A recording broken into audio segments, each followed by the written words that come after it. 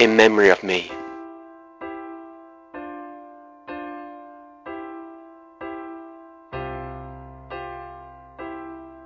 My name's Christina, I'm 33 and I'm from Germany.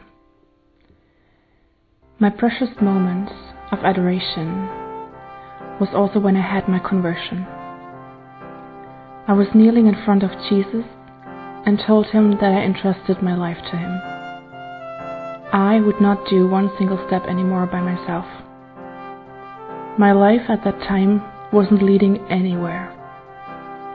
And suddenly, I felt this warmth, peace, and love coming right out from the Eucharist.